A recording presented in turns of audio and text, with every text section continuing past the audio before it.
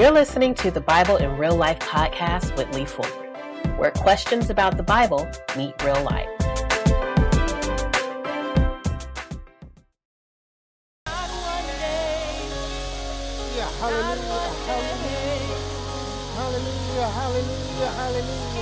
Hallelujah, hallelujah. I'll never go a day without him, for he is mine and I am his. I will never go a day without you, God. You've been too good to me. You've been too good to each and every person in this house. I will never go a day without you. On Monday, I'll praise you. On Tuesday, I'll praise you. On Wednesday, I'll praise you. On Thursday, Friday, Saturday, because this is the day the Lord has made. I will rejoice and be glad in it. Hallelujah. Thank you, Jesus. Dear Heavenly Father, I pray that you touch the people in this house. Those in this moment that are calling out to you. I pray, God, that you will fill the empty spaces. I pray, God, that you'll restore those things that are broken. I pray that you'll heal those things that need healing and mend those things that have been tattered. Dear God, we come to you knowing that you are God. There is none like you, Father. We bless your name. We give you the praise, the honor, and the glory. We loose your Holy Spirit in this house to move and to reign. Hallelujah. And we'll be mindful to give you the praise, the glory, and the honor. Lord, I pray that you empty me of myself and fill me with your spirit so that you can reach your people. In Jesus' name, amen. Amen. Hallelujah. You may be seated in the presence of the Lord. Hallelujah. I want to take this time to dismiss the children. They can go to the children's ministry in the back. I believe that God has prepared something for our little ones. Amen. In 2023, and as a father of girls, we need the Lord's help, and they can get all the Jesus they can get. Amen. I pray for those that are going to be ministering to our future saints, our future church. Amen. I want to thank Pastor Jomo for the opportunity to minister tonight. And I want to thank you for pressing your way to the house of the Lord. Hallelujah. I was having problems with my throat, so I took some tea, and now my tea got my temperature all up, so I'm sweating. Ain't started yet.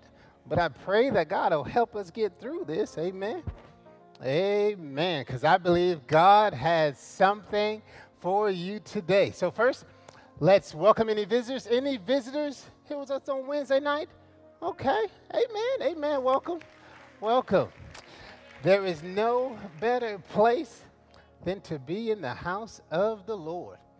Let's open up with the vision. The vision reads, to equip people with the knowledge of God's word, to empower people to seek God's face in daily prayer, to encounter and be filled with the Holy Spirit, to evangelize our community, our county, and our country, to embrace each person in godly love,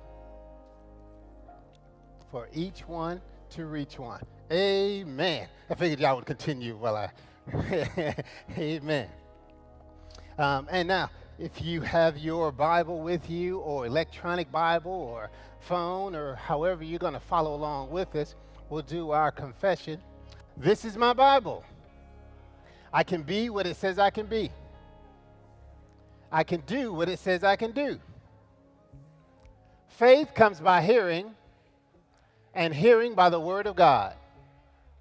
I believe that my life will never be the same after hearing and doing the living word of God. In Jesus' name, amen. Listen, I believe that this Bible changed lives. I believe that my life will never be the same. So those that come to a Bible study, I know y'all realize that your life can change in a moment, in the twinkling of an eye. Come on, somebody. All right. Hey, I'm excited, so I'm just going to jump into it because there's a lot that God wants to share, and I'm excited to get to it. So we're in Philippians chapter 3. Philippians chapter 3. You can turn with me in your Bibles. And we're going to start. I've entitled this message, "It's Time to Lean In." It's time to lean in. So verse 1 starts off. It says, "Finally, my brothers, rejoice in the Lord." Rejoice in the Lord. Rejoice in the Lord. And as I'm looking at that, it's a present active imperative. An imperative we learned in our How to Study the Bible class, imperative are commands. So Paul commands us to rejoice in the Lord. He doesn't give us the option to sit in our sorrow. He says, rejoice in the Lord. So to this side, I say, rejoice in the Lord. To this group, rejoice in the Lord. I don't have the option. God has commanded us to rejoice in the Lord. Rejoice in the Lord. And as I look at this, Paul is writing from a jail cell. There's a Roman centurion, there's a Roman soldier tied to his arm. They had 6-hour shifts, so all day he is shackled in a Roman prison, yet in his writing he tells us to rejoice in the Lord. And you may say, Lee, I don't know if there's a whole lot I can rejoice about. You know, my Bucks got killed this week. There's not a whole lot to rejoice about. My wife told me, she said, hey, I'm having trouble with my tires, so now I got to get some tires. There's not a lot to rejoice about. I got a call from a friend of mine that has a very ill parent. There isn't a lot to rejoice about. I look and I say, man, how is it that I can be commanded to rejoice? But Paul says, rejoice in the Lord. As long as I'm rejoicing in the Lord, because God is still on the throne. God is still in charge. God is still in control. So there may be some things that I may not feel happy about, but I can rejoice because my joy is in the Lord. It is the Lord that is my strength. Paul tells us in 1 Thessalonians 5:16, rejoice always. And next week in Philippians 4:4, Paul says, rejoice in the Lord always. And again, for the slow people in the back, and again I say, rejoice. Paul reminds us that, hey, finally, brothers, rejoice in the Lord. The old folks used to say, this joy that I have, the world didn't give it to me, and the world can't take it away. Rejoice is our first point. We have to lean into rejoicing. And next, he says, continuing in verse 1, finally, my brothers, rejoice in the Lord. He said, to write the same things to you is no trouble to me and is safe for you. So as I'm looking at it, I see, my mom used to say, repetition is the key to learning. And Paul says, you know what? I'm writing the same things to you, but it's safe for you. Sometimes you hear something over and over and over, and in this generation, it's like, hey, I heard that. One thing I hate about DVDs, I've already seen it. I'd be like, man, I already saw the movie, right? So we don't necessarily like to hear things over, so it makes me say, well, Paul, something must be very important for you to say, hey, you know what? I know it's the same thing. But it's no trouble for me to write this to you, right? There is safety in what is it that was so important? He tells us in verse 2. He says, look out for the dogs. He said, TCU, look out for the dogs. Now, he says, look out for the dogs. Look out for the evildoers. Look out for those who mutilate the flesh. And you may say, hey, Pastor Lee, Hey, hey. You may say, hey, Pastor Lee, who are the dogs? See, the dogs refer to those Jewish teachers that would come in to the Gentile churches. So Paul would go and he would establish these churches and tell them all about the goodness of God's word. And then when he would leave, this pack of dogs, these ones that would roam around, they would go into the churches and they would start teaching this other gospel. This other gospel was one, they would come in and try to convince the people that salvation was gained by works and not by faith. They would come in and say, hey, Gentiles, I know Paul talked about faith and grace, but you have to follow all the laws of the Old Testament in order to be saved. You have to get circumcised and become a real Jew in order to be saved. And Paul warned the people, hey, beware of these false teachers. Paul warned them in Corinthians.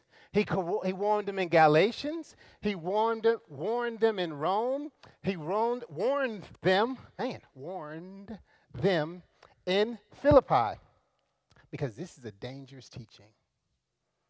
It's a dangerous teaching because it teaches that receiving Christ is more than faith alone.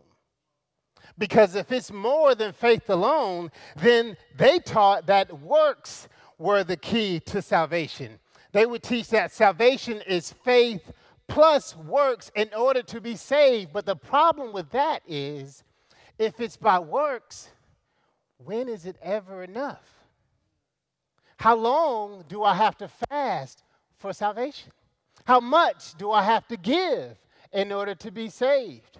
How much do I have to serve in order to be saved? What dietary needs do I have to follow in order to be saved? When you add something other than faith to the gospel, when it's faith and works, it's no longer the pure gospel of Christ. By faith alone, we have been saved. So they will come and give all these rules. But the Bible says in Ephesians chapter 2, verse 8, he says, for by grace you have been saved through faith, and that not of your own doing, it is the gift of God, not of works, so that no one could boast.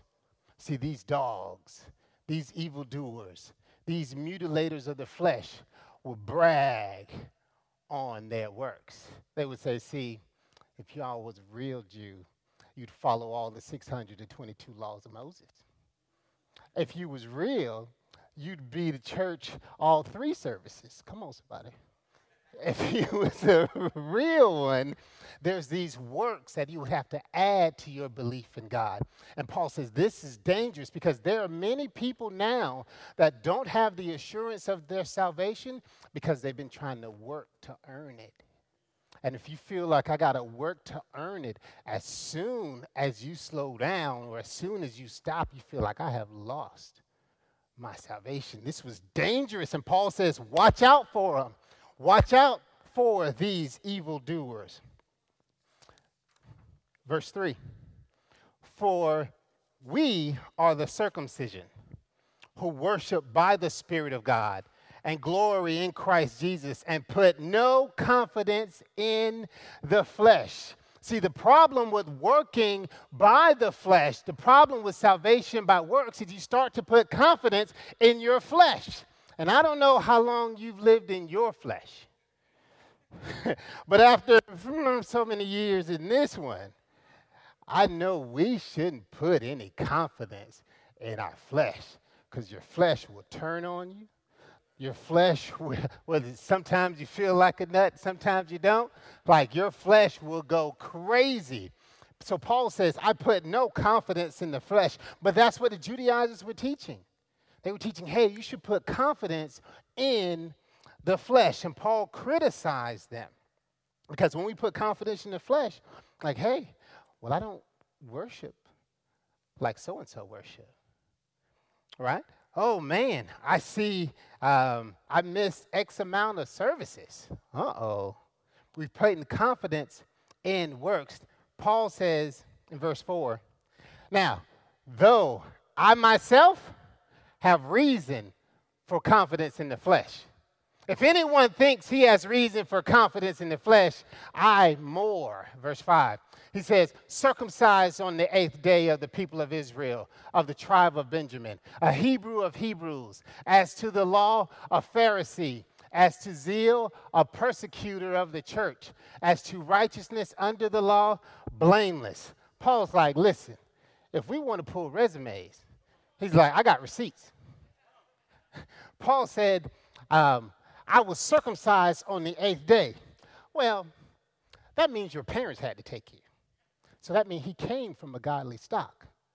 We saw in Acts chapter 6 or 26 that Paul's dad was a Pharisee.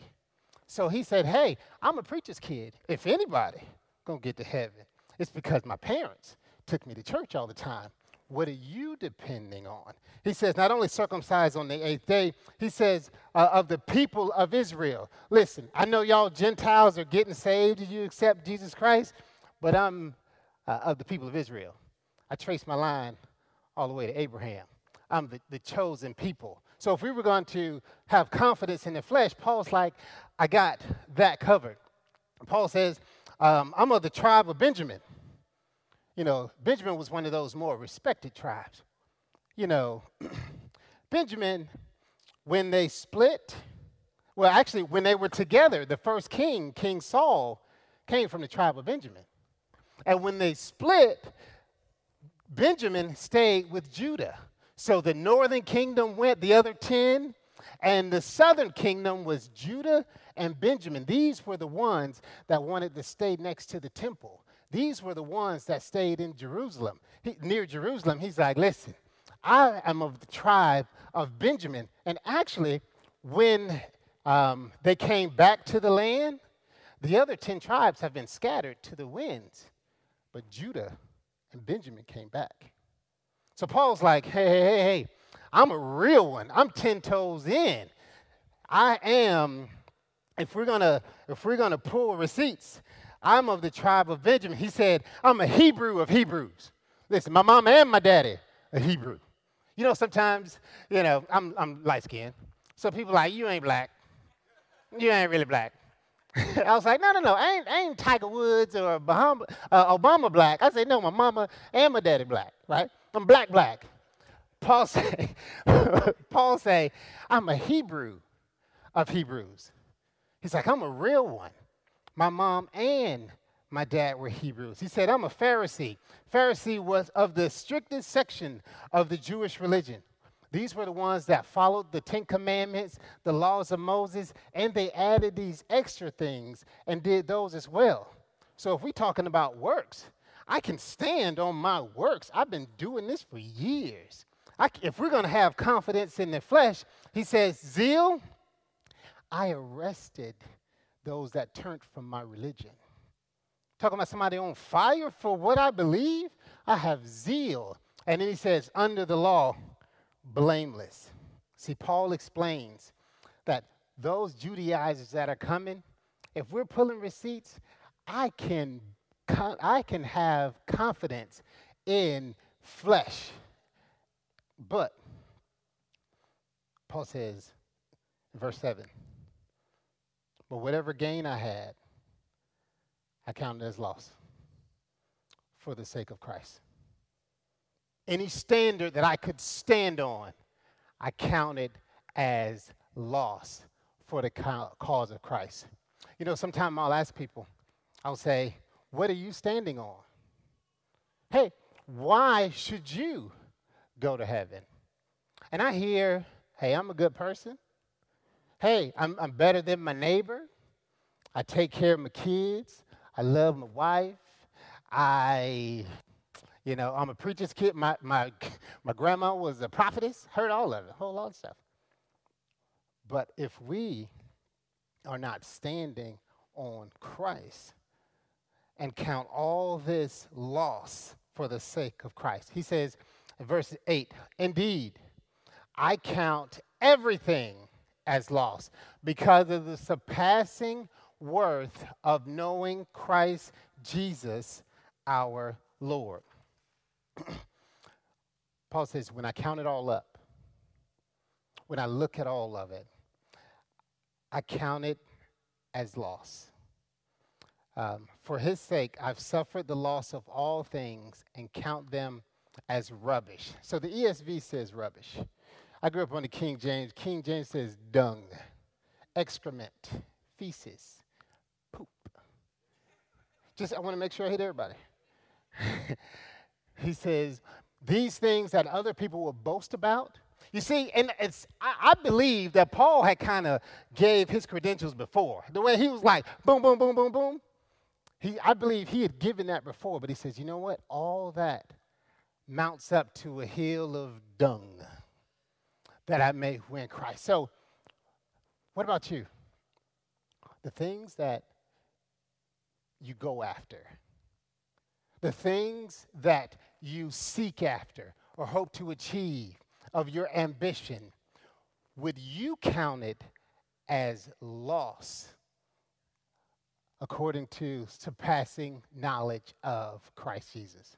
So if I take all these things that I've worked toward, all my degrees, all my education, all my experience, all my job, and if I put it on the ledger and I put knowing Christ, how would they stack up?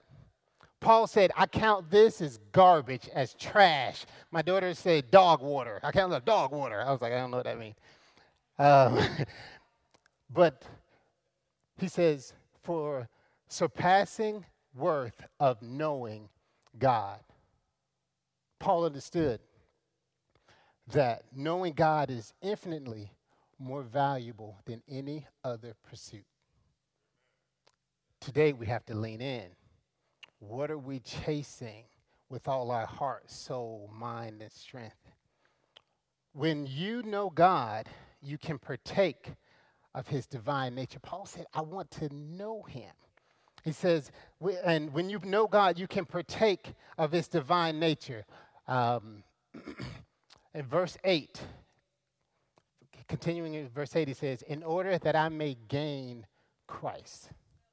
Some people don't consider Christ gaining something. Sometimes we feel like, well, I had to give up this. I had to give up that. I had to lost some friends, may have lost some money, may have lost some opportunities. Paul said, but you gained Christ. And if you gained Christ, you have it all. Listen that 2 Peter chapter 1, verses 3 says, his divine power has granted to us all things that pertain to life and godliness. Watch how we get it. Watch how we get it.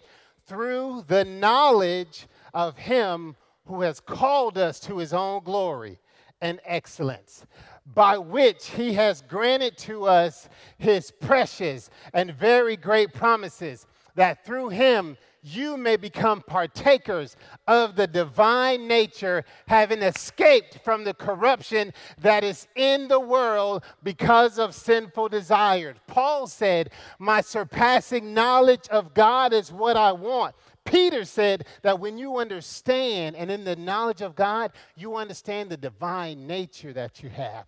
The reason I'm willing to count it all loss, because I realize that when I have Christ, there is this divinity that's inside of me. There's this divine nature, and as I get to know who God is, he shows me who I am, and I get to see that I'm the head and not the tail, above and not beneath. Amen. So we have to understand that Paul valued the knowledge of God, and everything else he counted but rubbish. Philippians 3:9, he says, and he found in him not having a righteousness of his own that comes from the law, but that which comes through faith in Christ, the righteousness that from God that depends on faith. You see the contrast? The dogs, the Judaizers, the evil workers said, hey, it's in the flesh. It's by what you do. This is how you get righteousness. Paul says, no. Righteousness is found in him. Righteousness is found in him. It's not by what you are doing. It's found in Christ. It's not by what you did yesterday. It's found in Christ. Your righteousness is in him. 2 Corinthians chapter 5, verses 21. Memorize this verse. For our sake, he made him to be sin who knew no sin, so that in him we might become the righteousness of God. I love this verse because this breaks down how it happens. It takes Jesus, who was sinless, who fulfilled the law perfectly, and God looked at his righteousness and said, I'm going to give that to Lee. I'm going to give that to you. I'm going to give that to you. And the sin that I had, the mistakes that I had, the failures that I had, God said, you know what? I'm going to take them from Lee and put them on him so that you become the righteousness of God. So I walk in righteousness not because of what I did, but because what God has done for you. Paul says, I understand that my righteousness is in him. And because my righteousness is in him, I want to get to know him. See, when you understand that your righteousness comes from Christ, you want to get to know Christ. Paul says in Philippians chapter 3:10, he says, that I may know him and the power of his resurrection, and I may share in his sufferings, becoming like unto him, like him in his death.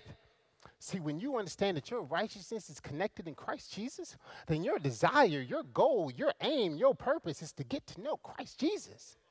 And Paul said, I want to know him. That word know, there's two words that are translated know in the New Testament. There's oida and gnosko. Oida means to know by observation. I see it, I perceive it, I understand, it's intuitive. That's not the word here. The word here is gnosko. Gnosko means I know intimately through experience. Paul said that I may know through experience the power of his resurrection. Oh, I wish we had a people that say, you know what? I want to know the power of God and the power of his resurrection through experience. Not something I read about, not something I see that happened. I want to know it through experience. You know, Paul raised people from the dead. Paul went to a whole city and the city was saved. Paul went to a whole city, he was stoned, and then he went to jail and the jail got saved. Listen, he says, I want to know him in the power of his resurrection. Hallelujah. I want that resurrection power. Anybody here want that resurrection power? That power that comes from trusting in him.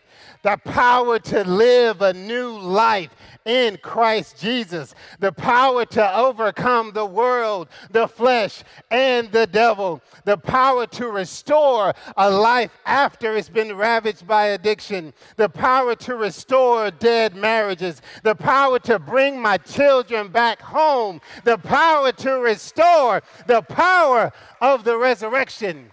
The power to heal, the power to raise from the dead. Paul said that I may know him and the power of his resurrection. Oh, I want to stop there for a while. The power of his resurrection. Anything that's been dead, I want to know him and the power of his resurrection. The years that you've stolen from me, I want to know that you're a God that can restore. You can heal. You can deliver. My family will be healed. My home will be healed. I want to know him in the power of the resurrection. Hey, hey. They say anything dead need to be buried, but my God raises the dead. Hallelujah. Woo! Paul says, I want to know him by the power of his resurrection. He said, I want to share in his sufferings. Mm-hmm. Hey, get quiet on that one. I know. That's why I went up there early, because now you get quiet on this one. But here's the thing. Paul said, I want to know God so well that I want to know the power of his resurrection, but I want to even share in his suffering. Because you got to realize there's some things you learn at the top of the mountain, but there's some things you learn at the bottom. There's some things you learn when you're by yourself. There's some things that through suffering, you have to learn these. See, God's peace quiets the storm. When you're suffering, God's presence comes when you realize that it's just you sitting in your situation. And God's presence comes. Paul said, I want to know him in the power of his resurrection and in the fellowship of his suffering. I had to pray. I'm reading this book called Dangerous Prayers. And one of the dangerous prayers is anything that's wrong in me, take it out of me. Because sometimes the method that he used to sanctify us is through suffering. But the Bible says, Jesus said in Hebrews, though he was a son, yet he learned obedience through what he suffered.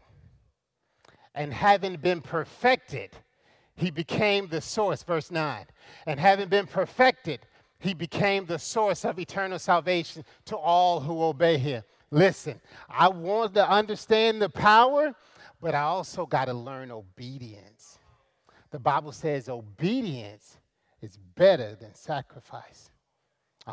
You want to be perfected? You want to mature?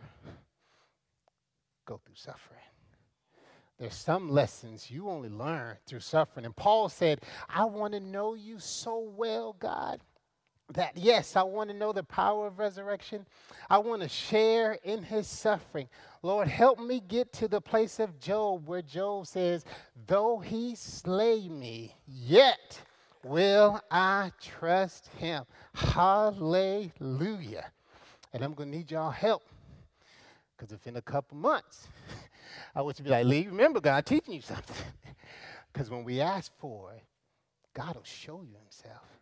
And sometimes the lesson he used is suffering. Amen? And then he says, I also want to be like him. He says, I want to be like him in his death, totally yielded to the Father, willing to die to my desires, that I may walk in newness of life. Romans taught us that we've got to crucify our flesh. Jesus showed us that we can pour out our life in complete service to our Father. He says that I may obtain the resurrection from the dead. There's a verse in 2 Timothy chapter 2. It says, this saying is trustworthy. This saying is trustworthy. If we have died with him, we will also live with him. And if we endure, we will also reign with him. If we deny him, he will also deny us. So I love Paul's prayer here. Paul's prayer is like, well, if I live like he lived, and I suffer like he suffered, and die to myself, then when he reigns, I will reign. So we have to understand that to know God is to try to experience all that he has for you. Even the suffering, Pastor Lee, even the suffering, because I also want the power of resurrection. So how do I get it? You know, hey, don't. You got to tell them how to do it. Okay, let's do it. Verse 12. Philippians chapter 3:12. Not that I have already attained this or am already perfect. Hold up. Thank you, Jesus. You know, sometimes you hear the preacher, and the preacher come up and he said, we got to do it, and God's going to do it. That's how, when I learn how to preach, I'm going to do like, God's going to do it.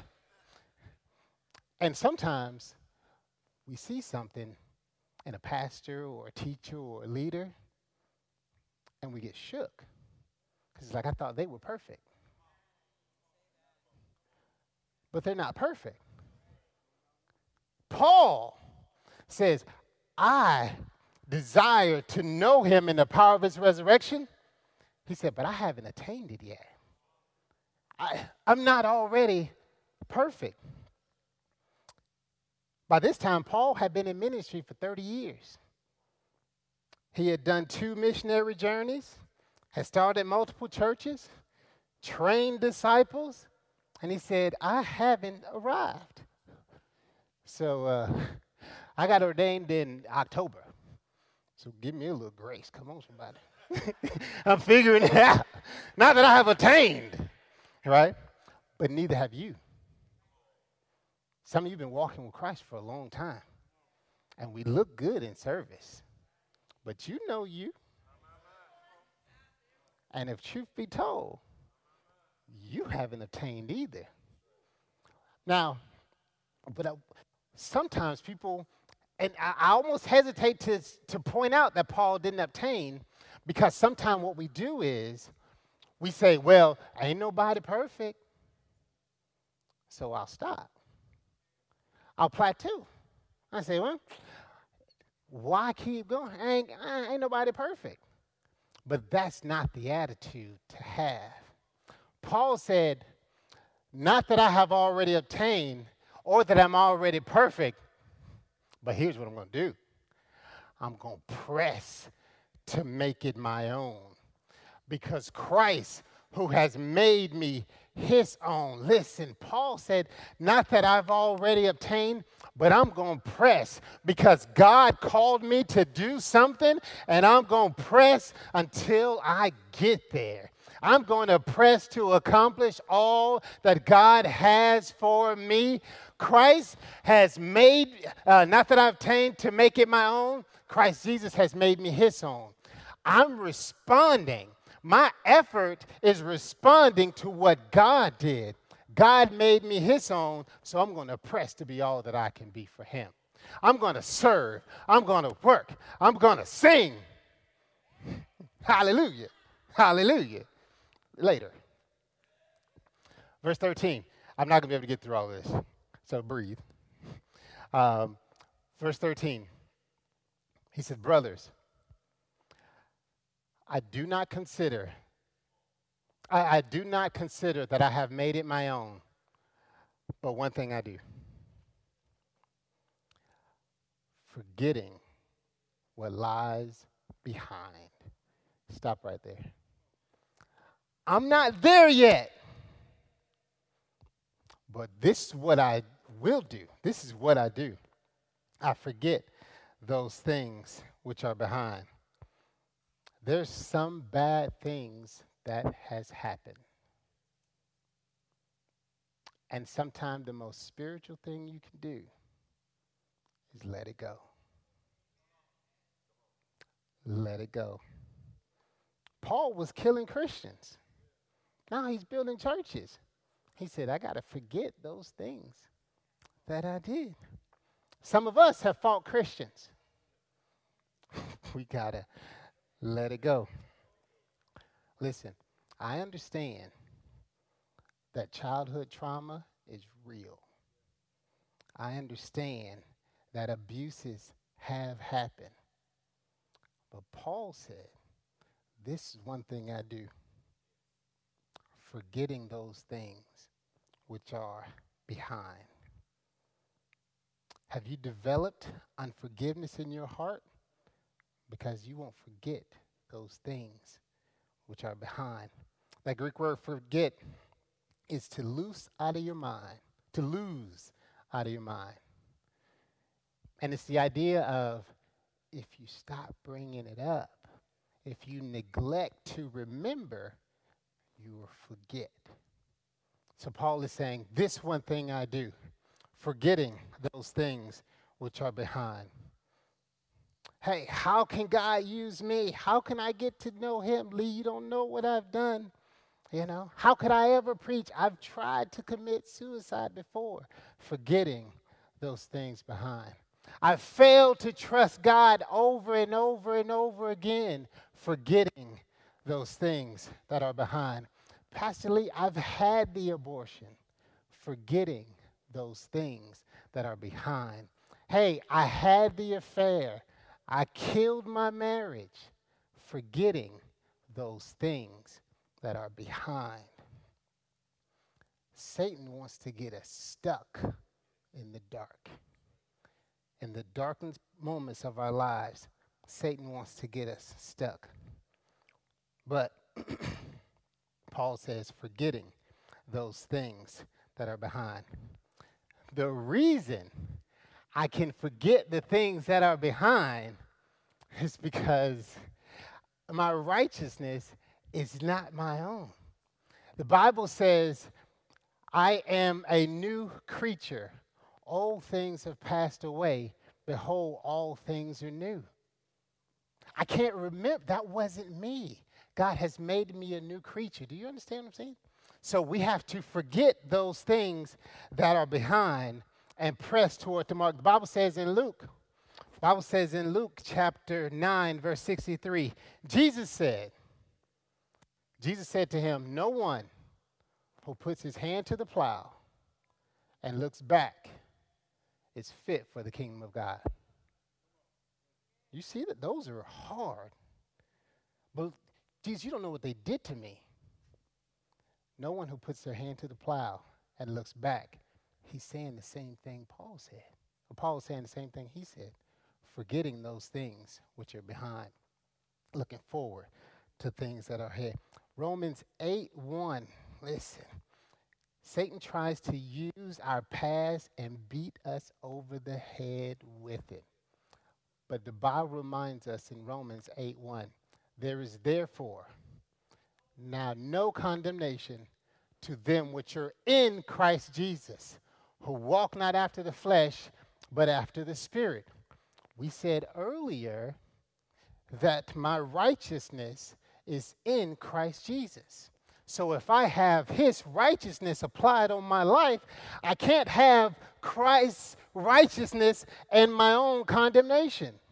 So pick one. Walk in the righteousness in which God has given us. Verse 13, let's go back. Brothers, I do not consider that I have made it my own, but this one thing I do, forgetting what lies behind and straining toward which is ahead. Straining toward which is ahead. It's effort to keep moving. It's effort to keep going. And I have to strain forward to what's ahead. I press. I push. I don't quit. I press. I've seen many people over my lifetime that they got to a point and they stopped pressing. Whatever happened, they couldn't forget. Bitterness dwelt up in their heart, and they stopped pressing. Paul tells us to press toward the goal for the prize of the upward call in Christ Jesus. In Rio Olympics 2016, there was a 400-meter race. You had Alex Felix, multi-gold medalist. She was running the 400 meters against Shaunae Miller from the Bahamas. And they say this could be the year that Alex Felix loses. As they were running to the finish line, show my picture.